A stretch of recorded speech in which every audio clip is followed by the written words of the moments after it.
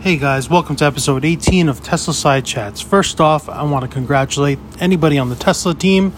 Congratulations on a fantastic quarter, over 90k vehicles delivered, over 85k vehicles produced during a pandemic where many states and counties are shut down. Great job, everybody. As of today, July 4th, happy Independence Day, TSLA sits at over $1,200. Kind of crazy if you think about it, but also kind of not crazy if you think about it. Now, I want to talk about where we go from here. First things first, just be aware, in the coming weeks, even now, we're going to see many negative articles come out about Tesla because the share price is at an all-time high. I'm looking at you, Gordon Johnson, looking at you, Stanfield Capital, aka Mark Spiegel, Lynette Lopez, Jim Chanos probably, and I don't know, let's throw Edward Niedermeyer into the mix too. So I'm pretty much gonna go on and assume that they're gonna go on a vendetta again and find something stupid to write about to try and bring the company down. But anyway, I digress. Where do we go from here? Now, I'm in the same camp of Ron Barron and Cathie Wood of ARK Invest, where basically I see Tesla floating around like, $4,000 to $5,000 a share. That's merited within the next 3 to 5 years, actually.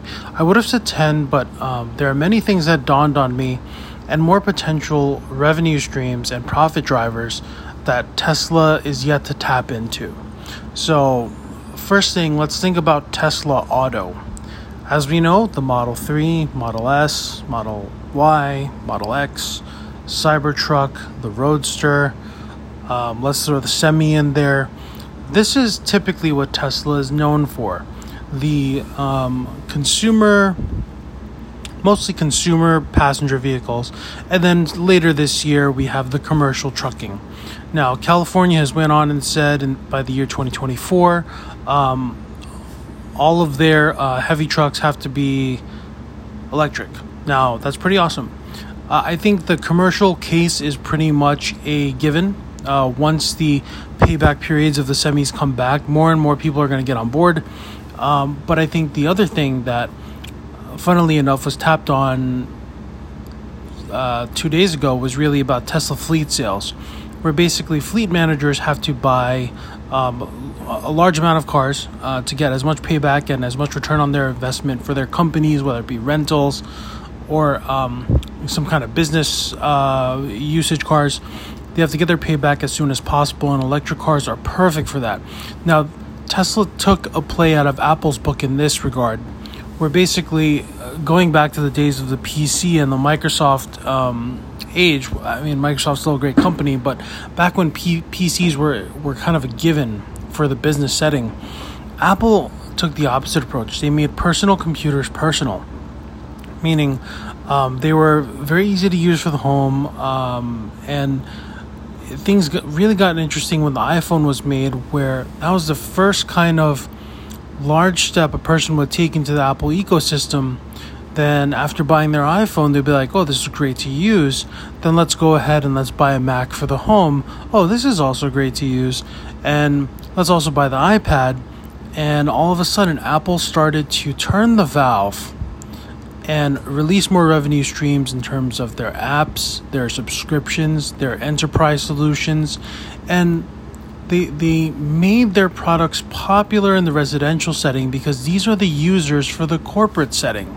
So they created this demand from home to work. Tesla's doing the same exact thing.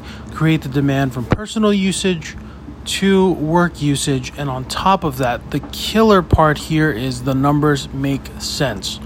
So Tesla's doing that. That's wonderful. Tesla Auto, solid, great, awesome. Robotaxi fleet, great, awesome. Subscription services, potentially in gaming or autopilot or fleet rental, totally understood. Now, the one untapped thing that I want to talk about here is Tesla Energy. Now, these are things that I think a lot of people wouldn't realize until they think about it in terms of their own personal needs, but this dawned on me as I am purchasing a house and stuff, and there's a lot of things that I'm thinking about. Tesla Energy right now consists of three main components. You have Tesla Solar, which is your panels and your solar roof. You have Tesla Energy Storage, which is your power pack and power wall implementations of battery backup for the home. And of course, in terms of the commercial setting, it's really a performance backup slash financial kind of, actually no, all of it provides financial advantages. But in the commercial setting, you're using it to offset grid load in forms of using a battery power pack instead of a peaker plant. You're using it to like offset any kind of non-renewable energy costs like natural gas or whatever you may be using to generate electric for the grid.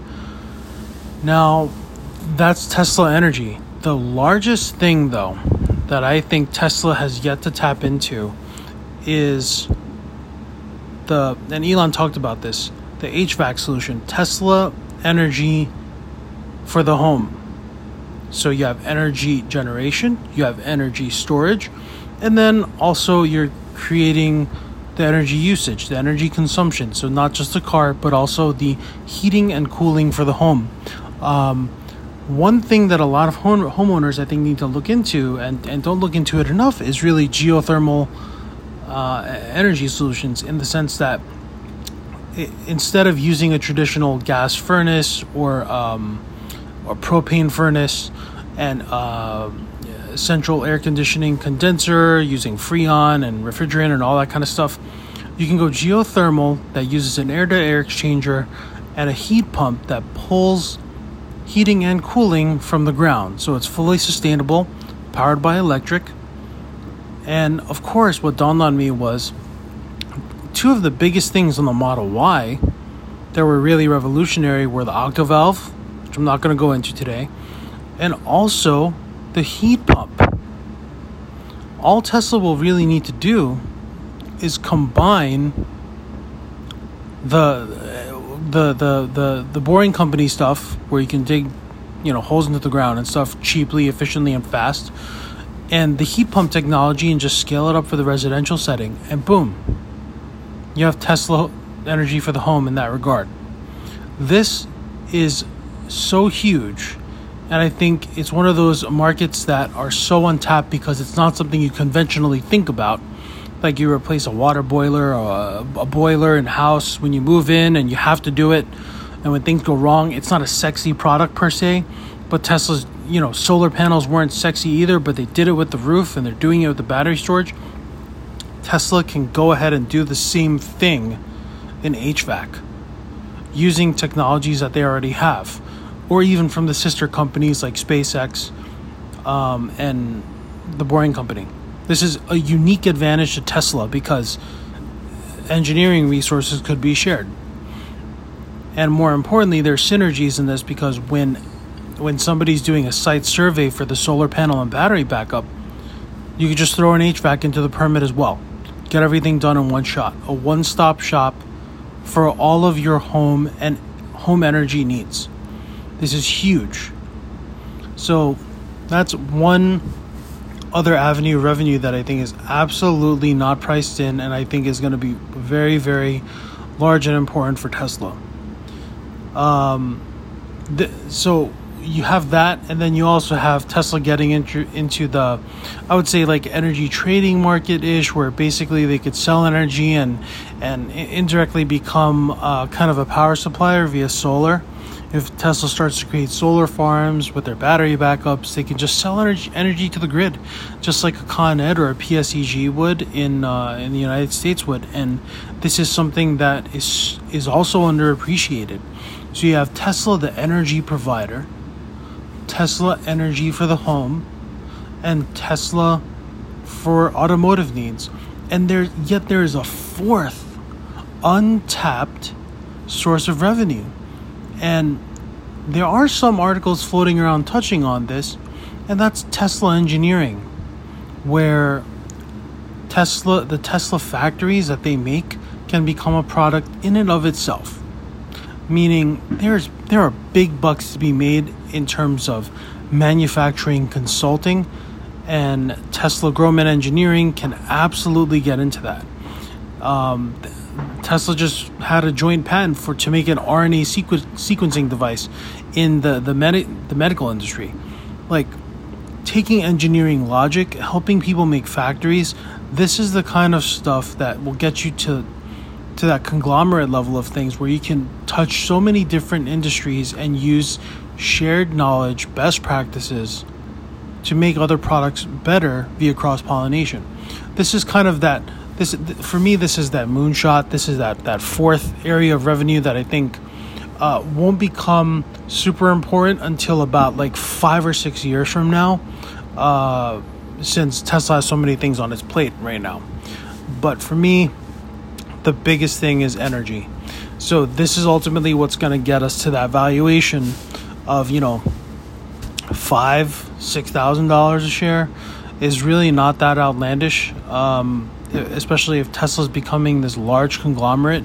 Once it generates profit, consistent profits and even more profits, they're still going to continue to pump that money into growth to accelerate the world to sustainable energy. And what an exciting time to be a Tesla investor. What an exciting time to be a Tesla customer. And I'm going to leave you guys with that note that there are so many things ahead that I'm so excited for. And like $1,200 a share after, thinking about all these things is still pretty cheap. I'm not going to make a recommendation, but all I will say is I'm long. I've been long, and I want to continue to invest in companies that make the world better. And right now, with all these things combined, Tesla is in that position to do so. I haven't found another company to do that yet, or at least to do that as well. So I'm still going to stay long. I hope all of us can withstand the battles that we're going to have to face in terms of reading headlines and all that kind of stuff in the coming weeks. Just keep in mind, we have earnings, we have Battery Day, we have the shareholder meeting, which is all combined into one. And I'm super excited to see what the developments are. And also in the meantime, I should also say that the Model Y is actually a super amazing product.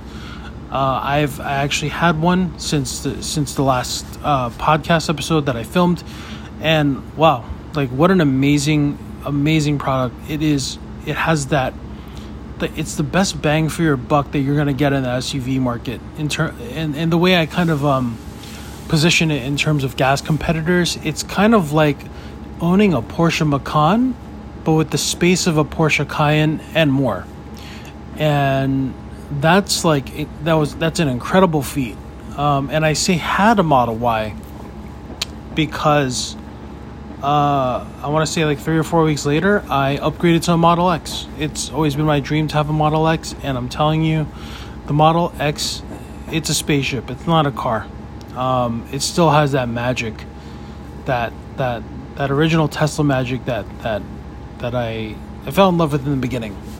So, all right, everybody. Thanks for listening. Be safe, and I hope this adds value to your future thoughts of Tesla. Thanks all.